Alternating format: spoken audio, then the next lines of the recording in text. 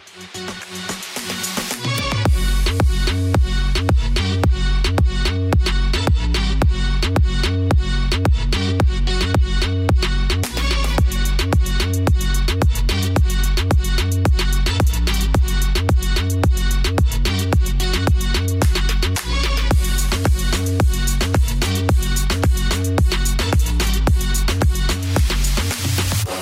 guys, this is Betsy. And I'm Anita. And you are listening to another episode on Ain't That Some Shh? Today's guest is one of my really, really good friends. His story is very inspiring and I hope you guys can relate. So please help me welcome my really good friend, Fernando. Drum roll. Hey. Welcome, Fernando. It's so nice to have you here on the show. Thank you for joining us. No, thank you. It's an absolute honor to be here. Both of you, Betsy, Anita. Thank you. Thank you for having me. It's a pleasure. He was saying he drove all the way from LA. I'm like, wow. So we're all the way in San Diego, guys. So he drove all the way from LA, which means a lot. Taking time out of your busy day to be here with us, sharing your experience, your life, your struggles, everything, so that, you know, it helps somebody overcome anything they're overcoming. So thank you. Thank you so much. I'm huge on relationships, friendships. And I know, like I told Betsy, I support you. And doesn't matter, you know, the time or anything, but if I can be here, I'll be here. Damn, and it's an honor to support you, both of you. He's my really, really true friend. That is a true friend. That is so a much. true friend, honestly. Yes. So are you ready? Because we're going to ask you those very raw questions. He's like, how raw? Oh, yeah. Really? Okay. So just relax. Take a deep breath. So the reason I wanted to invite you is because you have told me a little bit about your story and your upbringing, and I think it's amazing how you decided, you know, to search elsewhere besides of what you've been taught when you were little and go after your dream. So my first question is, who is Fernando? Tell us about your roots, your family. Yeah, so I was born and raised Salinas, and I always say up north, east side of Salinas, because that is the neighborhood where I grew up. So I take a lot of pride because I know that there's a lot of undiscovered talent still there. And so I always like to expose that I'm from east side of Salinas. So that side of town. Some light there. Yeah, shed some light there. So I was born and raised there. Growing up, I wasn't really a scholar. And now that I'm older, I realize why. It wasn't that I wasn't a scholar. I wasn't interested in certain subjects, or maybe I wasn't attaining my potential to what I had because of the influences, the environment. There were a lot of things that took place that just wasn't exposing me to the, you know, to your true potential. And so I grew up, became a father at a young age. I was 16 years old. Wow. And I became a father. Oh my gosh, that must have been so super hard. So I had my first child. I was a sophomore actually in high school. I remember still. Sophomore. Then I stopped going to school because I went to work. So I started working. Step up the father role. Up the father role. And even then I still wasn't ready to be a father, but I did what I could when it came to being at that age. So I was a kid having a kid. Exactly. Yeah. So let me ask you this: what went through your mind once you found out that she was pregnant? Like, did you feel like, damn, my life's over, or anything you wanted to achieve? Yeah, I think I felt that things were gonna get really complicated, and then because it wasn't that we were forced to be together, but at that point, my parents are super old school from a rancho in Mexico. Her parents are super old school from a rancho in Mexico. So they were like, you stuck. Yeah, so it was like, you guys gotta stick it through. Yeah, te quedaste. You gotta stick it through. You gotta stick it through, And it worked out for a lot of years. We spent together 13 years. Wow. Until we got divorced. But it worked out, but it was one of those things that we were kids. We didn't really know what love was. So, you know, we did the best that we can with what we had. Yeah, it was a lot of fear and unsure of what was gonna happen. And I didn't even know how to be a father, so all this new things, learnings. So I did that. Never ended up graduating high school. I went back and actually got a diploma after the GED. Yeah, years later. But I tried going to college, and that wasn't my thing again. School just wasn't that for me. I tried doing a grip load of trainings, like courses, trainings. Just to get different jobs, just to not have a minimum wage job. Because I've always, up until 5 years ago, I've always had minimum wage jobs.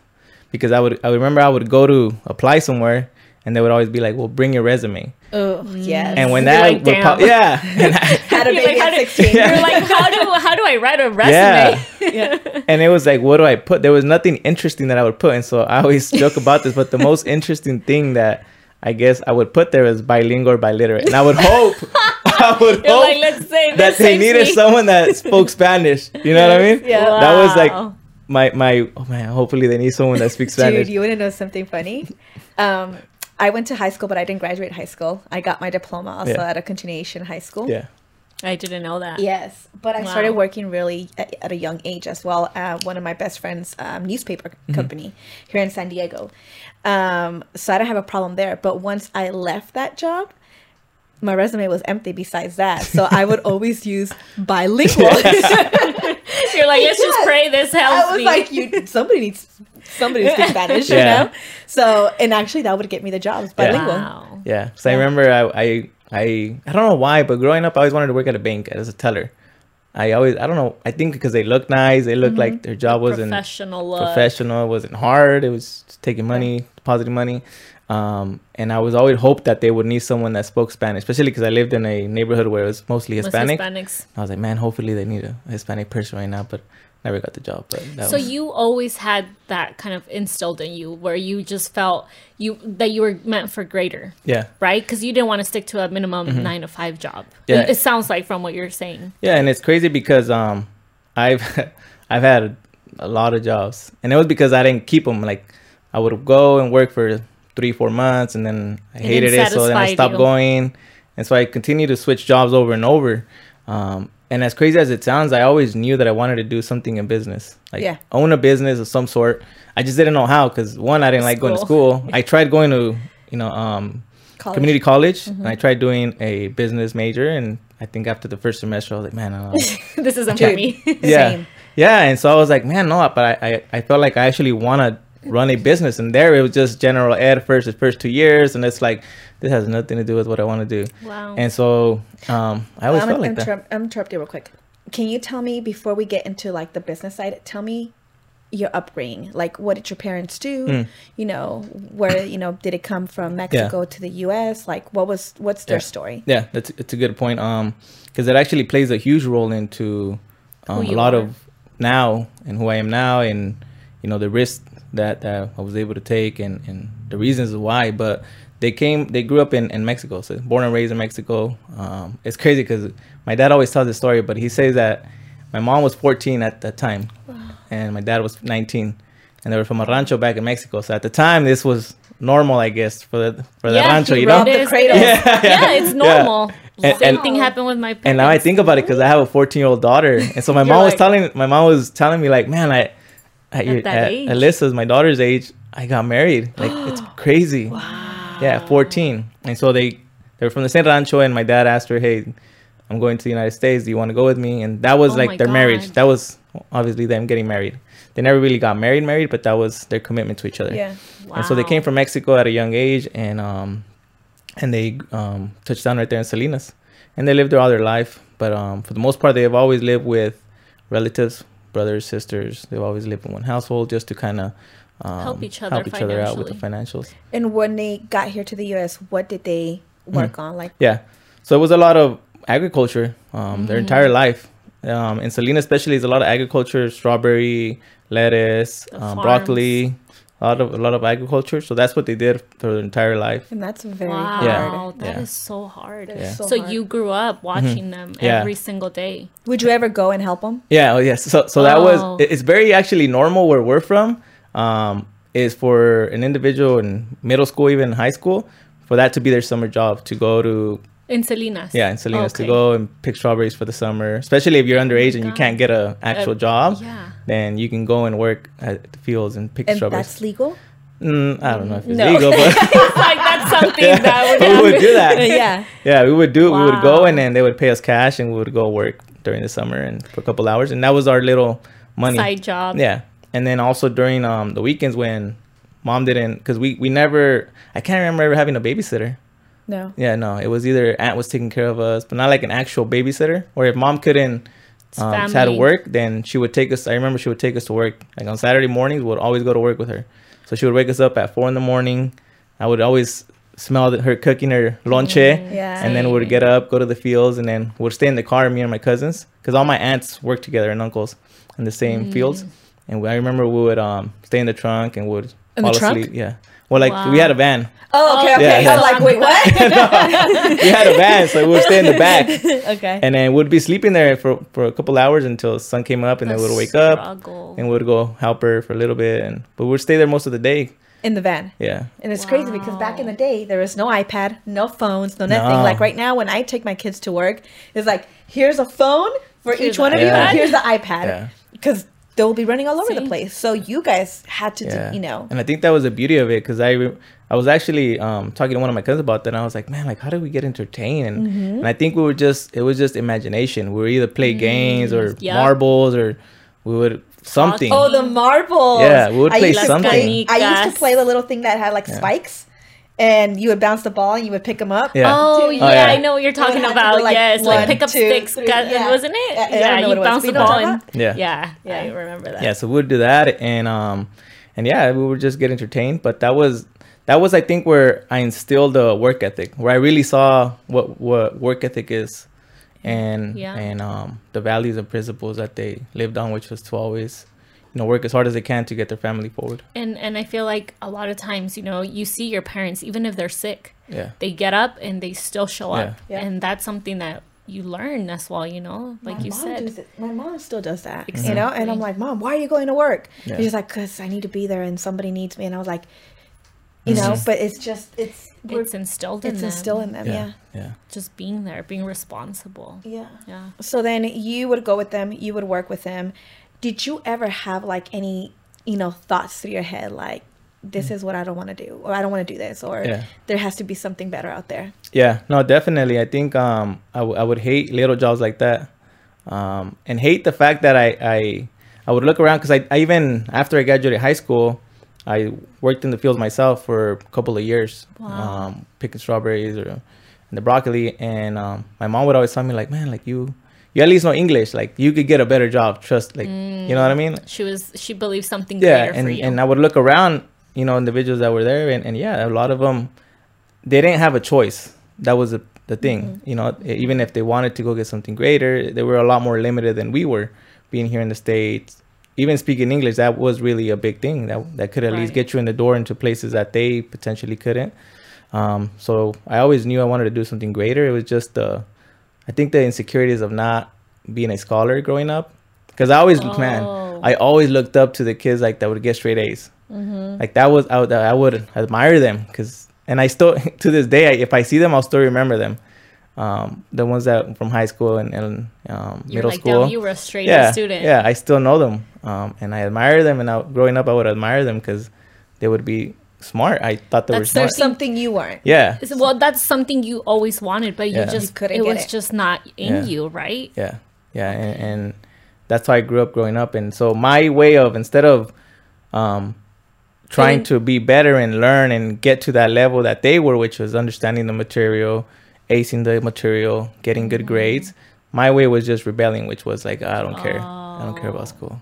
And so I've always did pretty bad in school, D's and F's. And it's okay, don't worry. I did too. It was for that reason, because I was like, I did too. And then I would pretend like I didn't like school, because the people that I was hanging around with, they didn't like school either. They would prefer not to go to school. And so and so that was my thing too. I was like, I don't like school either.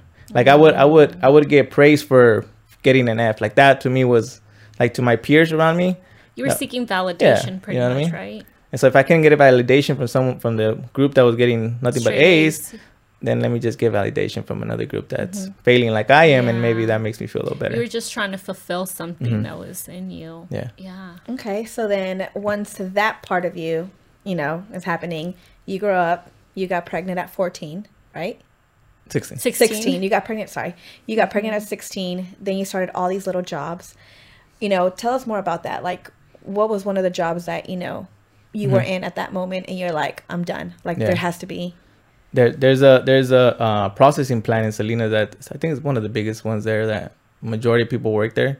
I even have, my dad actually works there right now, and still, he's been working there for 18 years. What is it again? It's called Taylor Farms. Taylor Farms. Yeah, so it's a lettuce processing plant. Okay. Wow. And so my dad's been working there for 18 years. cousins work there. It's like a family thing where like, yeah, come here. You know, you get good benefits. Yeah. Pay's not too bad. It's a little bit over minimum wage. So I remember my dad got me in there because he has seniority, and so he got me a job there, and I was working there, and I would remember I would literally look at the clock every single like minute that passed by, and I was like, shit. And it was like 10, 12-hour shifts there. Oh, wow. Yeah, so it's 10, 12-hour shifts. Felt like forever. Mm-hmm. And I think I did that for almost a year, for like a whole season, because it's a seasonal job. Mm-hmm. And I can recall, I was like, man, I hated like that job.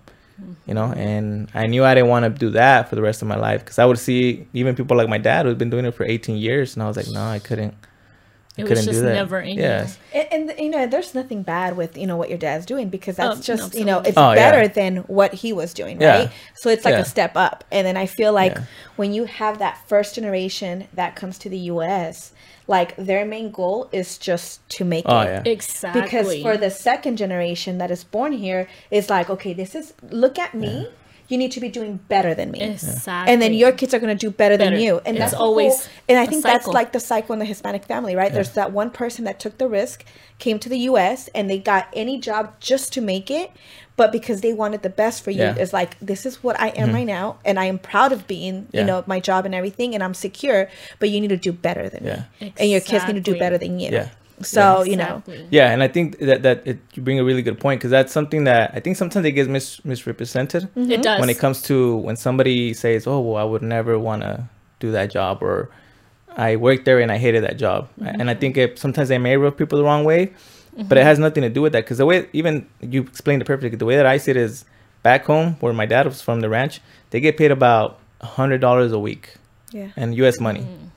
And this is hard labor, maybe even harder labor work than he's doing now, $100 a week. So if he made that that commitment to come in to the U.S., to the States, and now he's getting paid, let's say, $800 a week, that is a huge increase to what he was getting paid before. So that's a win. You know, he put us in a good position where, how about now, if we can find somewhere where we can get paid $8,000 a week instead of $800. Exactly. And then my kids find somewhere where they can get paid X amount, you know, and it's just, it's an increase. It's not the fact that job is no good. It's just that it was a good increase from where he came from. Exactly. It's a good step. And I think the part here is always seeking growth. Yes. I think that is the whole key behind it, when sometimes it rubs people the wrong way, but it's really always seeking growth. Because there's always opportunities. Always. There's always opportunities. Always. And I think that's, you know, you said it perfectly, correctly, when it's, you know, people shouldn't look at those jobs, you know, like they're jobs that, you know, maybe that's a job that you don't want to do, but you gotta understand, like, these people, this is the only thing they could do. Yeah. Exactly. And they took it, you know, and they do it happy. I bet you your dad's happy. Your mom's happy. Yeah. Because it's better than what they were doing. And it's like the growth, right? And it's like bettering the family, bettering the generations to get where, you know, one day he's going to be like, wow, look at my granddaughter. Look at my son, you know, and he's going to know, and he's going to feel good because all the sacrifices that he did produced that, you know? So that's amazing. So now that we talked about that, once you start shifting, right, and you start seeing that there's more, how does Fernando go from working at the processing plant to coming to LA? Yeah. So at the time, right before it happened, everything happened during the pandemic. And I think that was a time where, like a lot of us, you know, we were either working from home or got laid off. And that gave me time to just really think. And at the time, actually, I was working at Sprint. I had been there about a year. I've been in the wireless business before for about 4 years before that, so I was very familiar with it. But during the pandemic, we stopped, you know, working at the actual store, and we're working from home. And I've always wanted to do real estate, something with real estate or mortgages, because I felt like that was a good career path for me. Because one, I knew sales already. Two, I like working with people, and I love. And three, I like the idea of just growing a business, like growing a team, a business, and being able to, you know, help other individuals, maybe in certain situations that I am, guide them into, hey, you can go into business for yourself. I love that idea. That is actually what excites me the most. I love that. And I like the idea of because look, to me, a home is where I have so many memories with my kids, like movie nights and where we have dinner. So it's a memorable place. So to be able to be one that can at least take the journey with a family to that place where they're going to create their own memory, then that brings fulfillment too. So the beautiful. finances are there, the fulfillment part is there, and the being able to grow a business is there. So I thought it's a good business to be in. And I remember one time my daughter likes to watch these reality shows on Netflix. I don't know what it's called, but it's a reality show of real estate. Sunset? Something like that. Sunset. Yeah, there you go. Something like that. It's one of those where, and my daughter always knew that I wanted to do real estate. And so at the time we were having a conversation, and I'm huge on telling her, Mija, you can be whatever you want when you grow up. How old is your daughter? 14. 14, okay. Yeah. And I always thought that you can be whatever you want when you grow up. Just know that it's going to take a lot of hard work. And might be backtracking here, but she's a student. But I always tell her, hey, the A's are just going to maybe get you in the door, but just know that if you're always going to have to work, the hardest work in the room, no matter what. So I always instill that in her. And then she hit me back with like, well, what did you want to be when you grew up, Dad? And I was like, wow, that's a good question. And I was like, well, I always wanted to do real estate. And then she's like, you should, Dad. Look. Aww. And she watches that show. So she's like, you're young, you're good looking. You dress nice. I think you can do it, Dad. Wow, that's beautiful. So that was the moment that it sparked in me. I was like, man, you know what? I should. And then I remember the next day, I had just opened up my Instagram and I got connected with Andy in some shape or form. I forgot how. But I sent him a DM and I knew he was doing real estate. So I was like, hey, man. And I still have the DM, but it pretty much just said, hey, man, like, I know you don't know me, but I love building teams. I noticed you're in real estate. Hopefully one day we can connect. That was it. And I don't think he responded, and we left it at that. And so I think 2 months later, then he responded back, and we ended up meeting up in Salinas. He told me like what courses I need to take, what licenses I need to get, and that started the whole journey. It was it was actually April of 2019. Was it pandemic? 2020. Okay. April of 2020. That was when. That's when your life pretty much I would say the changed. journey started. So you took the test to become a real estate agent or a mortgage lender? So I did both because brokers, we need both. But yeah, I took both tests, and I was completed around that same year, September. That's when, because I told Andy, I was like, hey man, you're not gonna hear from me back until I have what I need, and if an opportunity comes, then we'll work together.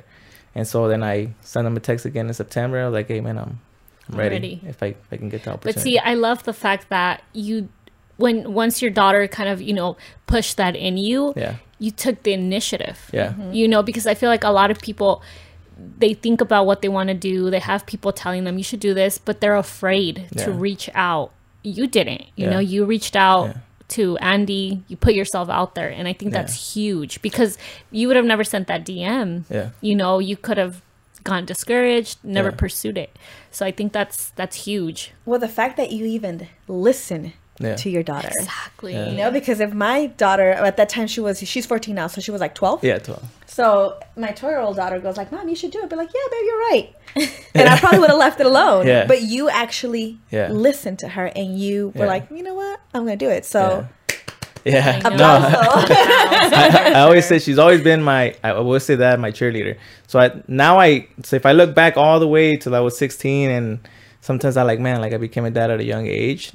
And there's a lot that happened in between, but now I see why God gave me a daughter at such a young age, because I like her wisdom and her, like, even at such a young age, and her words to me and her encouragement, they help. Yeah. You know what I mean? They help a lot, and she's very supportive, and that's also beautiful. Helps because I always like to say a quote, which is like, if what you love loves you back, I think that's enough fuel for you to continue on the journey of whatever you're going. I love that. You know what I mean? Because if what you love loves you back, then that at least brings you fulfillment, and it gives you that fuel to keep going. I love that. I've never heard of that, but I love that. Yeah. Because I think at times, especially on a journey like this or in entrepreneurship, it's, it's very easy to get sidetracked.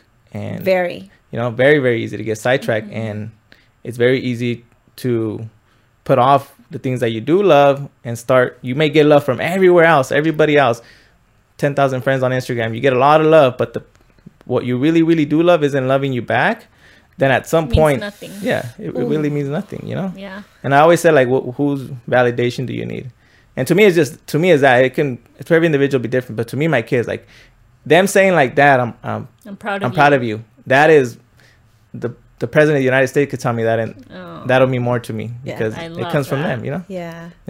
Okay, so that's beautiful. That's so beautiful. That's really nice. Now, Fernando takes a test. He passes the test. Now it's time to come to LA. Yeah.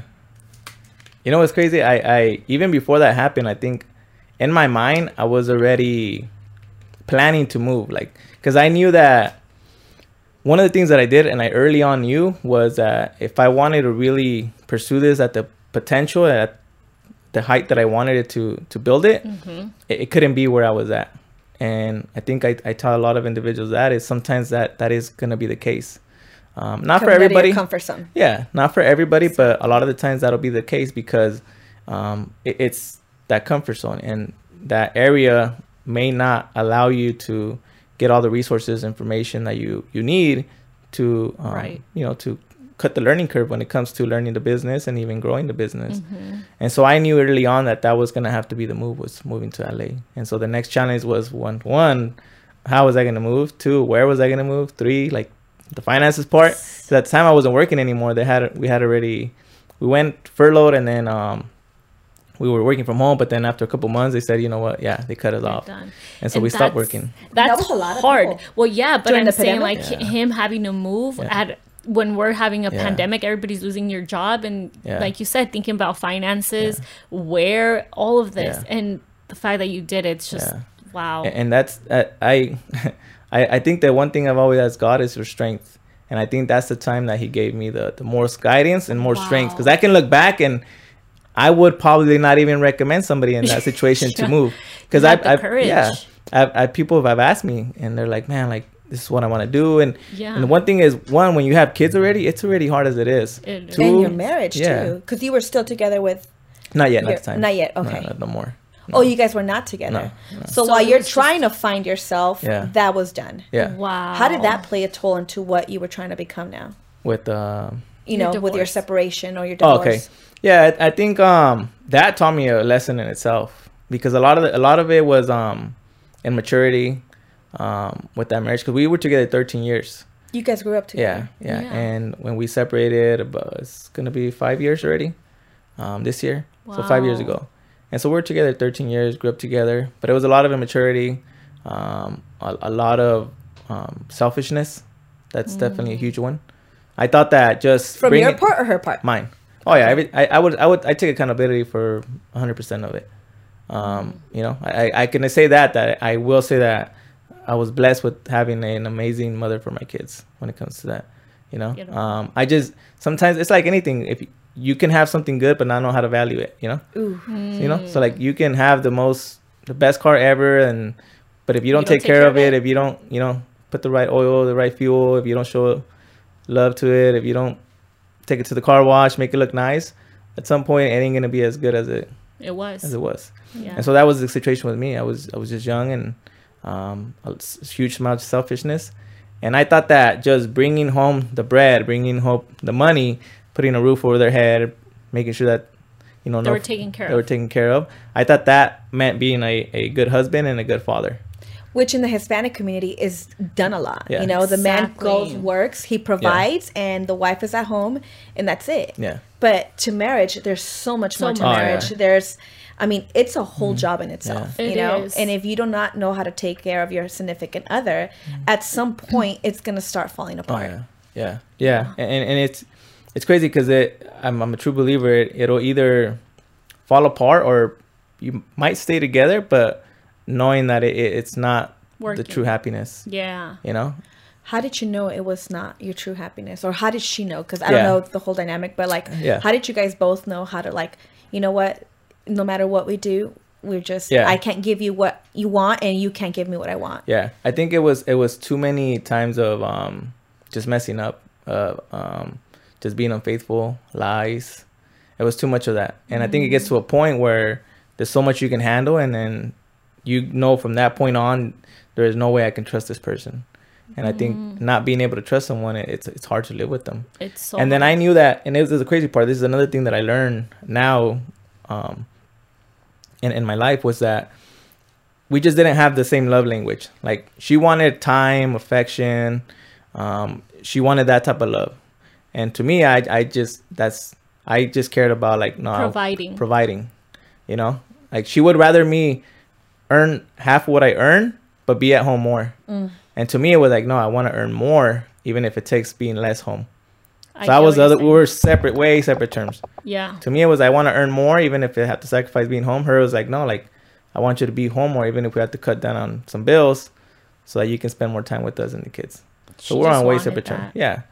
And so now, it's crazy because now that she's remarried and she found someone that's exactly like that, I can, even when I go and pick up the kids and I see it in her face, she's happy, man. And that makes me happy because as a man, if I know that the mother of my kids is happy, then I know my kids are happy too, because they're in a happy place at home. Wow. But that is the biggest thing, is that you can even see it in someone's face. Yeah. Wow, that's so hard. Yeah. And then that took a lot to, like, and sometimes it's hard for people to even understand, because I've came to the realization that, like, and I tell people sometimes you just gotta take it in the chin and know that, man, I'm really not the man for this person. Oof. You know, and that's a hard one, especially if you guys already have kids, if you've been married for X amount of years. It's hard to really look in the mirror and be like, I am not the man for this woman. Just to accept it. Yeah, to accept it. To either accept it and move on, or accept it and dwell on it. How did you overcome that? Like, seeing her. That's oh, yeah. That's. Oh, my. I think especially the first year, that's the hardest thing. So was she first started dating? Yeah. Okay. Yeah, she started dating first. After about a year, almost 2 years, then she started dating. And so it was hard, I think, because even though I didn't have feelings for her, like wanting to get back, but it was just, I don't know, I guess the man inside you. Yeah, the just pride. Knowing that she's with somebody else, and that's the not pride you. of a man. I've said that a lot. It's like the pride of a man, like, man, somebody else is with my kid's mom, you know? Yeah. It's that pride, but it was like, and it's that selfishness still, which is crazy, but it's selfishness. It's like, no, like, let her be happy. Like, we all deserve to be happy. And I think it took a lot to come to that realization, but it was a lot just, that's when I started the whole self-development and meditating and focusing on me, self-love. I think that is really, really huge when it comes to dealing with issues like that, is you really do have to love yourself to understand that, like, if you can love someone else that is in love with not you, but somebody else, but that makes them happy. And that's what I was going to say. You can tell, because a lot of times, a lot of people, especially, you know, they've been together for so long, and just seeing that person, it's like, it hurts you, and you just want to, you know, make their life hell. But the fact that, you know, you said, I see her happy and it makes me happy, it takes a lot, you know, especially for being 13 years. And it's crazy because even sometimes, especially because we're Hispanic community, old school, and so I don't know why they come to the realization that if you separate, it's like, that's it, you guys hate each other, like, no se hablan. But us we're like, no, like, we can literally go to dinner, be in the same room, and chit chat, and I can speak to her husband and I can speak to her. Like, I would even go as far as saying, like, we're amazing friends together. Wow. And you thank them, because we had a conversation. You're like, like, I tell him, like, thank you for being. And I think that took a lot of I think as a man, we're prideful, but I realized one thing, that my daughter's 14, so she knows if somebody's being good to her. My son, he's gonna be 5 this year, but kids, when they're small, if they don't like somebody, they won't go with them. Like, that's how little kids are. And if they do, then they're very attached to them, and that's how they grow some sort of love to them. And so I realized that my kids, you know, really are attached to him, and he treats them well, from, you know, what I know. And so I've gone up to him and be like, hey, man, I appreciate you being good to my kids, because I do realize that we share custody, me and my kid's mom. And so no matter whether I like it or not, she's still gonna be there. And him being a good man and taking care of my kids, and as a man, I have to appreciate that, because I love my kids. And if my kids are in good hands, and, you know, I can put my pride aside and be like, hey, thank you. That takes a lot. That's amazing, though. That's amazing, because like you said, the Hispanic community, like, you know, we don't talk anymore. Ya no se hablan. But for my family, you know, my parents got divorced, and my mom and my dad are really good friends. My mom was there when my dad was having his baby with his wife at the hospital. So we were, you know, they did it for us. You know, they went to that level and became friends, because they knew that whatever happened between them, it was gonna go to us, my brother and I. And, you know, my mom still talks wonderful things about her mother-in-law. You know, she's really good friends with my aunt. Like, the family is still a family, whether she's with somebody else and he's with somebody else. But at the end of the day, we're all family. And I think, and like, even you, that you're older now, because I always thought about that. I can't, and I've always been huge on, I can't put myself in my daughter's shoe, because I grew up with both parents. My kid's mom grew up with both parents. I don't know what it's like to have to go back and forth to mom's house, to dad's house, to have a stepdad, to have a stepmom. Like, I don't know what that's like. Yeah. It's really hard. That's what I'm saying. And so my biggest thing was like, I want to make it as comfortable, and tension and drama is just gonna add more fuel to then. I don't know how she's feeling. Like, I could only either assume or ask her, and she'll tell me what she wants to tell me. But deep inside her, I don't know. Yeah. Exactly. And so I know that it's not easy, because I mean, I can't imagine it. And so it's good coming from a standpoint that is the biggest reason why I think me and my kid's mom sat down and we're like, we need to figure this out. Because we need to do it for the kids. We need to make sure that they're in a good environment, that no matter the situation that they're in, we can't go back and fix it. But what are we going to do moving forward for that they can continue to be in a good environment? And I love that you guys did that, because a lot of people don't know how to do that. They don't know how to separate one from the other. They don't know how to, make it to the point where it's healthy for the kids. Someone probably doesn't want to move on, and the other one's already moving on, and that just causes toxicity and tension, and it affects the kid. But you were man enough to be like, she's happy, she moved on, and as long as she's happy, the kids are happy, and that's all that matters. Even though you took probably the L in the relationship, but now it was for your kids, and now you're in a better place too, because you're happy. Yeah, and that's, and you learn how to love yourself in the process. And I've always said that, and that's why I'm a huge believer that even sometimes we go through hard times or things don't go the way we want them, and I always look back at that, because if that would have never happened, then I would have never been here, been given this opportunity, been able to grow my own business. Like, I would have never, not have even the mature. Like, even if I would have had the opportunity, be in real estate back then, I just wouldn't have the maturity, the discipline. I would have wasted the opportunity. It wasn't just your time. Yeah. So it was. I'm a huge believer that everything does happen for a reason. And like, it really does. We always talk about that, and we always say that whatever happens is because it's the right time. And if it doesn't happen, it doesn't mean it's not going to happen right away. It's just it wasn't your time at that moment. It will happen. Just be patient with the process. Exactly. Okay. So now that happened. And now Fernando's moving to LA. That was a crazy roller coaster. But I look back, and it was a good experience. But when I came, I was initially going to come for a week. So I was going to come and shadow other individuals that were already in the business. I just wanted to learn. So I was going to come and shadow for a week. And I was going to stay at my brother's, where he lives in Hollywood. But he has a 1-bedroom, and it's him and his wife, so I didn't want to be too much of a bother. So I told him, just let me sleep in your couch for a week. I'm just gonna come and shadow. And I don't know, it was maybe the high buildings and the lights, or it was just something about LA, and they just move differently. Like they move with urgency, and they're always in the like fast pace and like wanting to learn and grow. And it's just a completely different environment, especially from where I'm from, back home in Salinas. It's more mellow, chill. It's just, you go to work, you come home at 5, you eat dinner, and you just lay down and watch TV type of thing. So it was something different. Yeah, and so it was completely different. And I said, you know what? Fuck it, man. Like, I don't know how I'm gonna do it, but I'm gonna stay. I'm not going back no more. And I remember I told my mom, because at the time I was living with my mom in Salinas. She's like, well, what are you gonna, like, what do you mean? What are you gonna do? Where are you gonna stay? And you don't have no money and all this stuff. And I was like, man, Mom, I don't know. I know this is just the right move. She's like, well, what about the kids? Like. I was like, fuck, you're right. Like, shit. I'm like, what about the kid? I'm like, shit, what am I? And so all these things started. And instead of, and this is where I find the strength of God. Like, instead of just being like, man, you know what? You're right. It's not the right time. I started like coming up with issues. And now I circle all the way back to my childhood. If only I used that in school, which was, if I got a bad grade, it's sat down and be like, okay, how can I improve this grade from a D to an A? What do I need to do? What steps do I need to take? What do I need to learn? What am I not understanding? If I would just do that, then I would have been in that A class and that plus, A plus group. But I didn't. But now that's exactly what I did. I was like, okay, well, what do I need to do? And so I started just troubleshooting. And long story short, I ended up staying in different like people's couches for about a month. Andy let me sleep in his couch, and one of my boys, Johnny's, my brother's couch too. So I did that for about a month, maybe even almost 2 months, until I finally was able to get an apartment at least. But during that time, I was only speaking to the kids on FaceTime, and I would go to Bakersfield and spend a couple hours with them and then come back.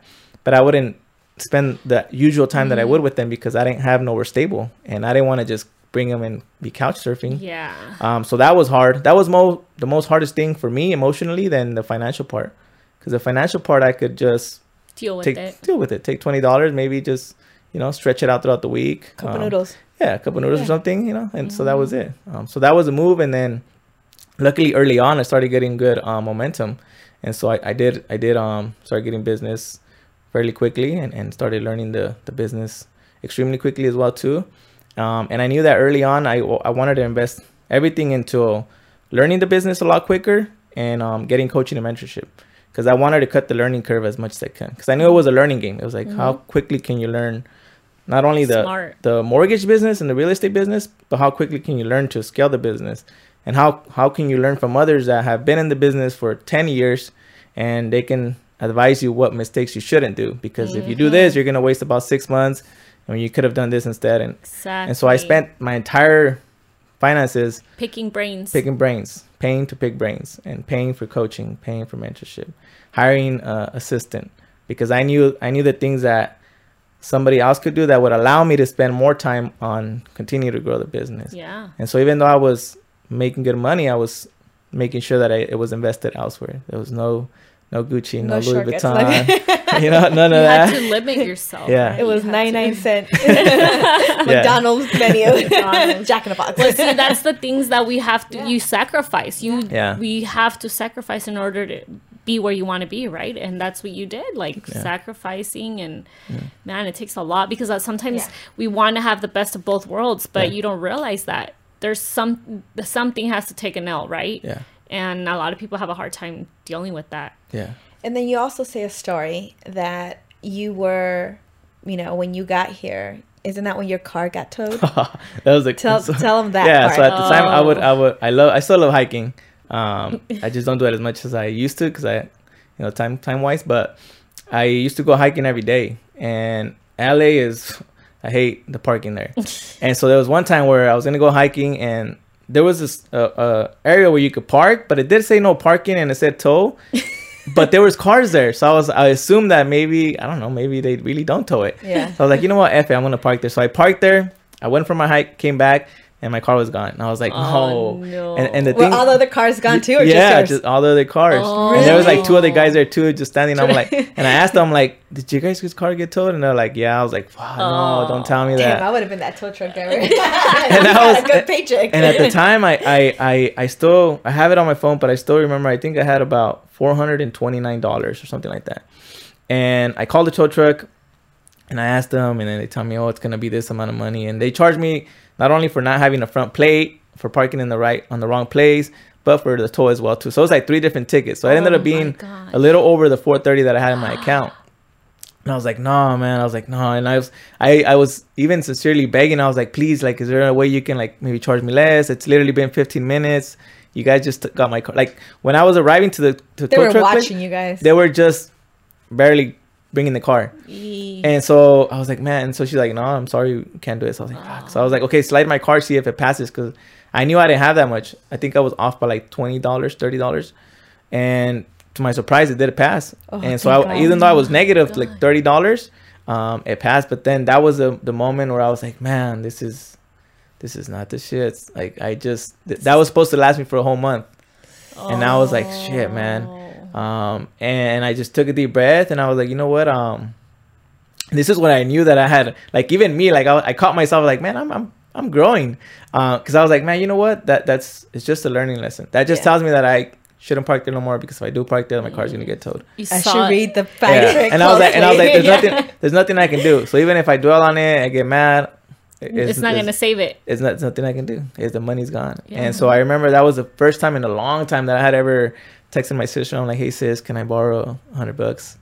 I was like, I know, I'll get them back to you as soon as I can. And so she was nice enough. She Zelled me $100, and I made that stretch it out the whole month until I got the next paycheck. But yeah, that was there's a lot of things. Like even there was one time too where I think one of my boys that works with us, he had invited me to go eat lunch, and I didn't, at the time I still hadn't got paid for a transaction.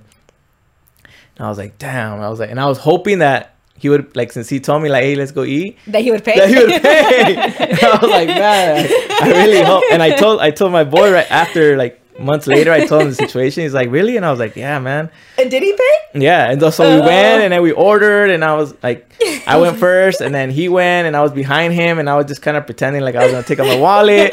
And then he was like, nah, man, I got you. And I was like, you sure, bro? I was like, I could pay if you want. He's like, nah, I got you.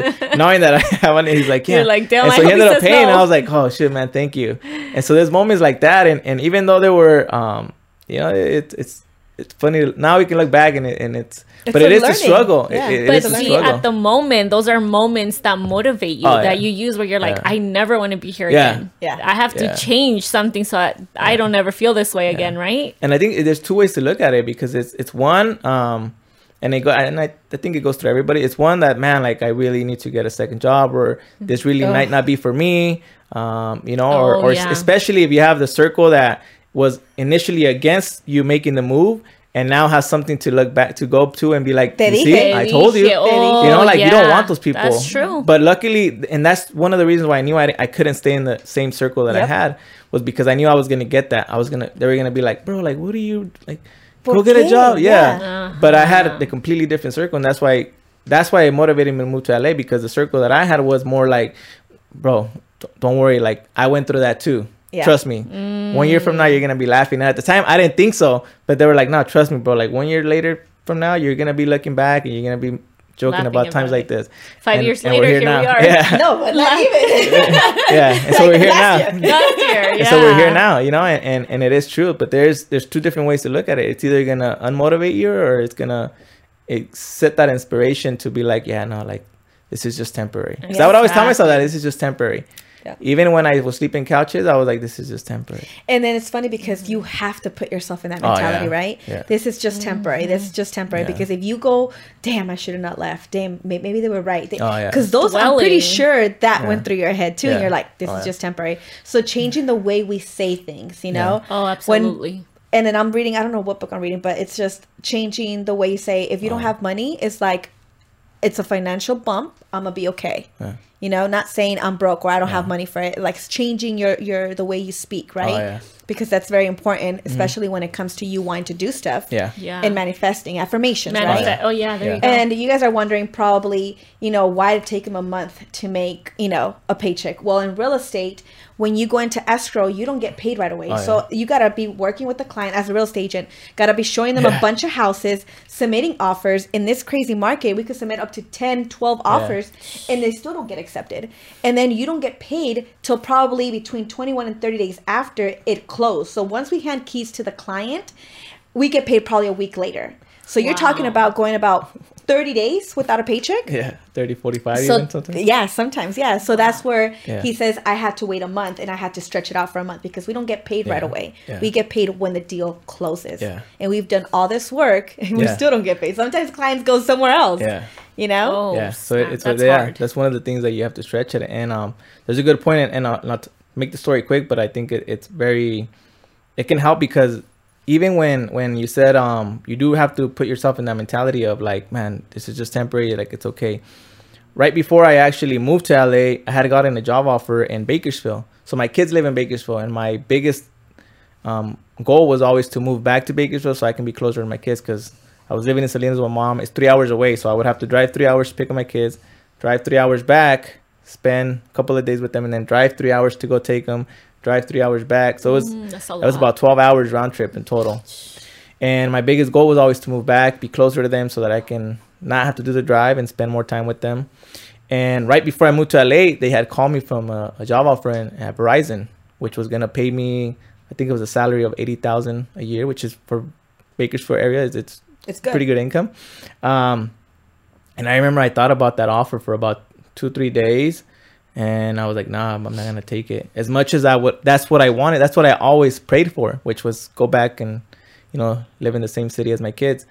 And I said, no, I think this is the right opportunity. So that's when I sparked the move to LA. And so there was times where I'd be like, fuck, man, should I have taken that opportunity? And I could have just been, because 80,000, like even 6 figures in some cases, I think us and my kids could live comfortably for the most part. You know, a lot of our internal family can live comfortably, But I think when the purpose becomes greater than just the money part, I think that can move you forward and that can inspire bigger moves. Yeah, absolutely. Yeah. And now here you are, Fernando, the lender. So you became a lender. He became a lender. Okay. So Fernando and I met through a transaction. Oh, yeah. I was the listing agent on one of the properties, and he was working with one of our other really good friends. Yeah. She was a buyer's agent, and I remember when you called me. Do you remember that call?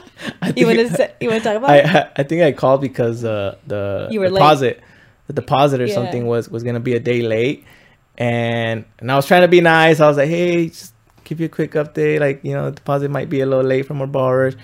She's like, we'll be there tomorrow. No, Okay, but it was I don't know the exact. I don't know the exact, but she was like. I was like, okay, so I was like, you have 3 days. I was like, you're past your 3 days. If I don't see a deposit by tomorrow, I was like, the house is going back on the market. Yeah. And I was like, yeah, you don't play with Betsy. And then he goes, no, trust me, it's gonna go. I was like, okay, I'm just letting you know, like, it's gonna go back. Just warning you. There's a little more attitude in it though. But I believe you. But I was like, damn. I was like, okay. But then, so that's how we initially met, and then we ended up. And then you were late with the appraisal. Yeah. Hey, te cayó gorda la Betsy, and then you're like, I met her, like, all right, she's cool. I was like, this girl's. No, but and then the transaction, we went through the transaction, and then we actually went to closing, and that's where we met in person, and it was just like a connection. Like, I'm huge on, I think, relationships, even if whether it's somebody that like a business relationship, personal relationship. I think, especially in the business and entrepreneurship, it really is. It pays to have good relationships. It really does. You learn so much. Yeah, and that's the biggest thing on me. Yeah, we became really, really good friends. Really fast too. Like we connected really fast, and then we just, when I needed like advice, I would go to him because I feel like he was able to relate with me when I was having like relationship issues. I would be like, Fernando, this is going on, and he's like, calm down. So for me, I surround myself with people that I could relate to, and that people that are not just going to tell me what I want to hear, but you're going to call me out on my, Exactly. And I think you were one of those person, and that's why I gravitated to you really fast. That's nice. I've always said that. I think I've gone through some crazy stuff and a lot of things, but it's helped in the way of, I think, just personal life wisdom.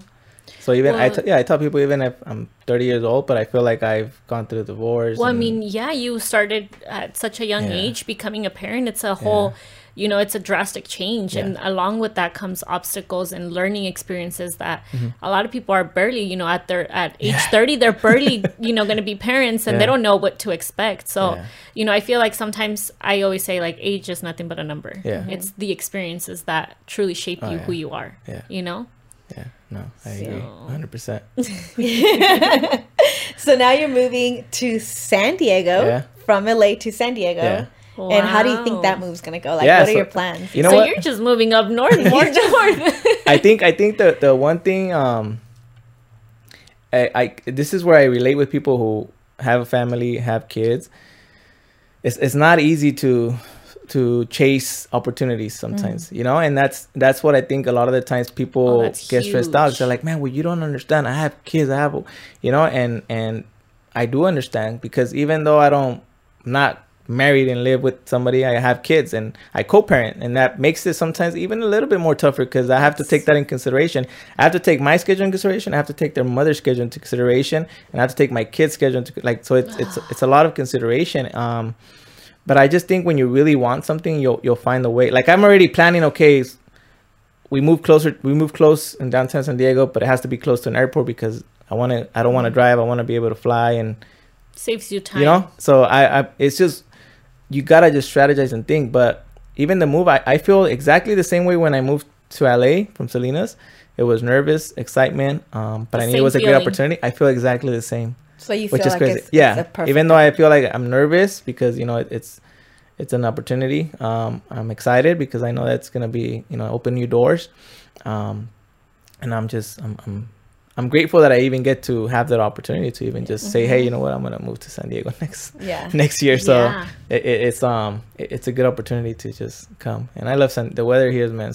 It's amazing, especially comparing it down to LA. Yeah, to San Diego. San Diego's better. But see, all the feelings you're feeling, is feelings of growth. Yeah, you know, that's exactly what you need to feel in order to grow.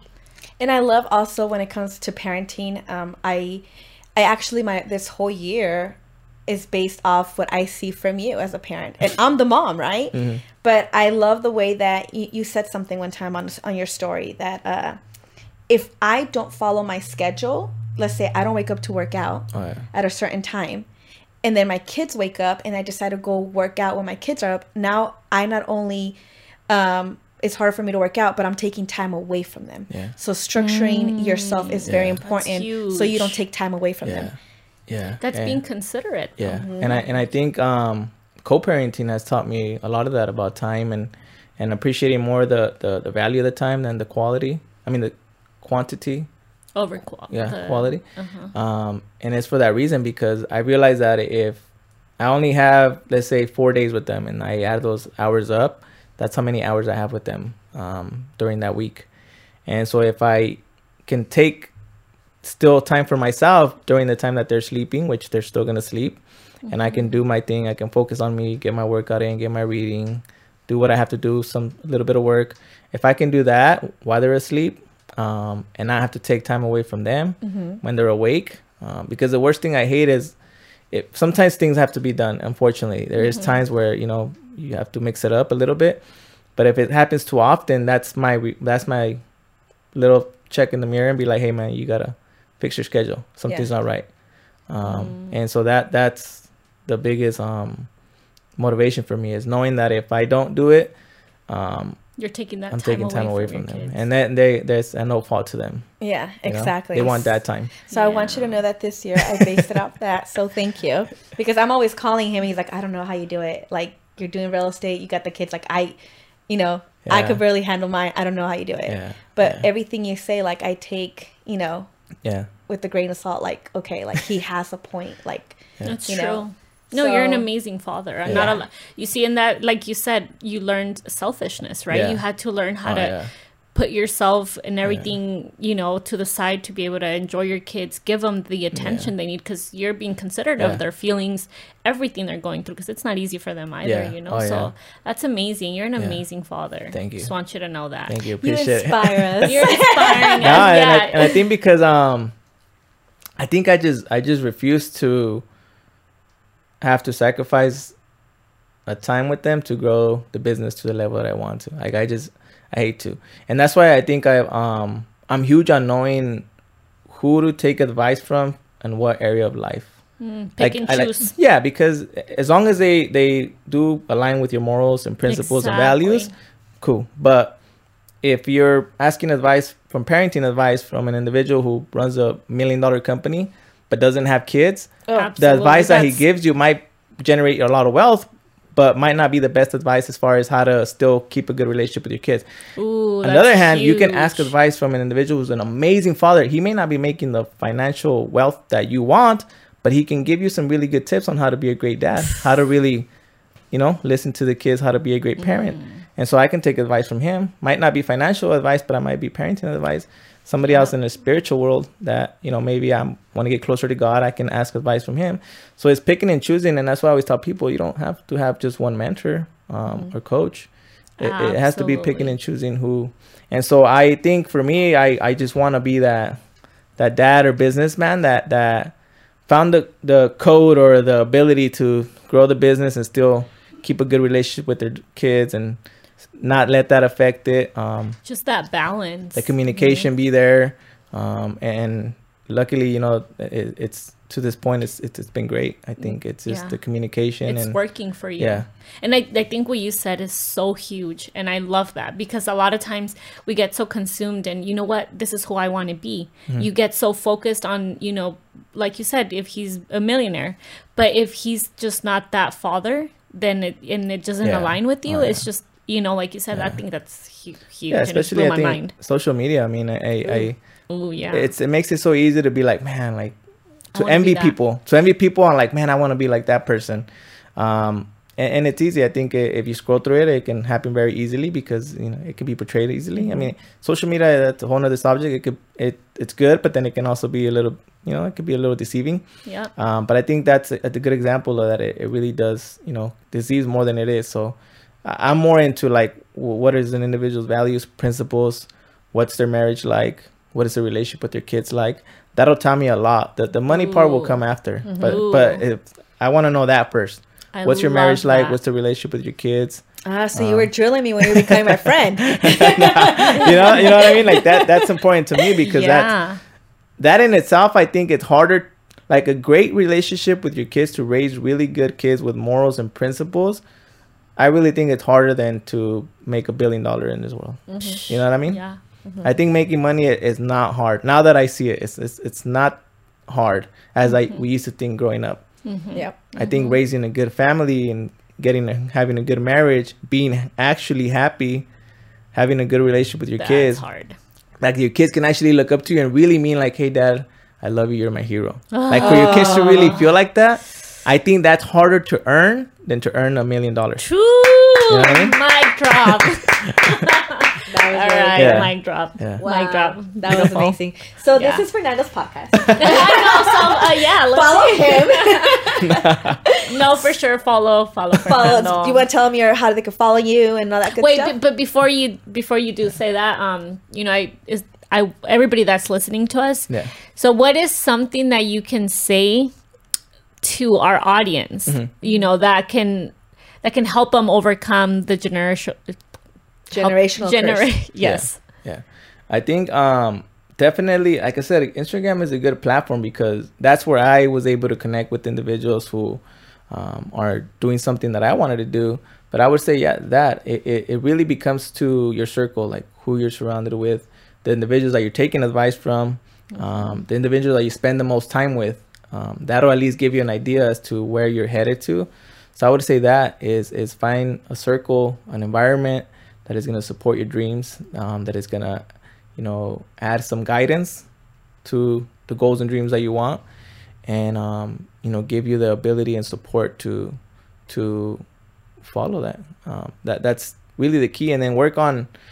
I'm huge on reading because I think there's a lot you can get from books, a lot of knowledge, wisdom, and so I'm huge on that. And I always say reading, and then get to know yourself. Like really sit, get to know yourself. Do a self-assessment, know what makes you happy, what makes you sad, what makes you cry, what makes you furious. Know yourself, because then that'll give you an idea as to how to control your emotions when you're, you know, decide to take your journey. Oh, that's huge. You know, it's a big key. Well said, friend. So like self-development books and stuff. Oh yeah. I geek out on that because it's helped me so much. And anybody that I've studied that has some great success in whatever area of life, it's one of the things that was very common, which was like they read. You know, whatever it is that you read, it's depending on what you want. Like I'm huge on even reading about child development on parenting, because I don't know how to, because I would be a fool if I really think that I know how to raise a 14-year-old. Like I've never had a 14-year-old, exactly. So why wouldn't I want to learn you know, how to, at least from psychologists or professionals. Yep. So just basically learning your priorities. Oh yeah, you know, list your priorities and then go ahead on learning on them. What book would you recommend to an audience that's trying, you know, to cover that you'd say was like life-changing? Or exactly. Oh yeah, I think a great book actually right now that I think can help anybody to start creating those healthy habits to what you want to become is Atomic Habits. I'm reading that one. Yeah. What is it? Atomic Habits. Atomic Habits. Oh. Yeah, it's really good. Because the whole concept of that book is really, first, get to know yourself, find out who you want to be, who you want to become. Like paint that picture in your head, write it down. Who does Fernando want to be? Who does Betsy? Who does Anita want to be? Like everything in all aspects of life, and then work your way backward and start making those habits that are gonna either add a point to that or reduce a point. Because every action we make every day either adds a point to you, that person, or it reduces a point. Like if I want to be a sober person and I go to the bar and I have a drink, that's -1. Takes a point. But if I go to the bar and I have a glass of water, it's +1. And then I go the next day, it's a +1. and it goes on, and it becomes a habit. And sooner or later, that habit is actually just your lifestyle. Yeah. You're now the guy that goes to the bar and gets a glass of water because that's what you come accustomed to. I love that. I'm gonna get San Diego, you're not gonna get a glass of water, but she's like, you're hanging out. Remember your circle, eh? So that's we know you rude. Now we know who he's not gonna be calling. Just kidding. I don't drink. That was good. Only sometimes. I know. That'd be a good one for that. And then a parenting one that I like is How to Talk to Kids So They Will Listen. Oh, that's beautiful. It's a great book. It goes into parenting. It's all ages actually too. Really? But it's more about the way we speak to them and the way that we communicate with them. That's the whole moral of it. But it's a great book as well too. That's beautiful. Yeah. Definitely. Yeah, I love that. Well, thank you so much for joining us. I appreciate you. And please say now where we can follow you. Yeah, so Instagram is mostly the platform that I use. So it's at the Fernando Barron. So TheFernandoBarron. Yeah, so make sure you guys follow him on IG. Yeah, because you post a lot of your life and your everyday life, right? And he's also a lender. So if you guys are looking to purchase a home, and you guys need a Spanish-speaking lender? Yeah. Right over Fernando? Here. Yeah. He's bilingual in his resume. Bilingual. Yeah. Let's not forget that. Bilingual. Thank you. Yeah, thank you so much for joining us. No, thank you. I appreciate it. It is a complete honor and pleasure, and it's amazing what you both are doing. It really is. Thank you. It's admiring. And I'm grateful to be a part of it. Thank you so much. It means a lot. Thank you so much. Well, guys, thank you for joining us on this episode, and we will see you on the next one episode. on Ain't That Some Shit?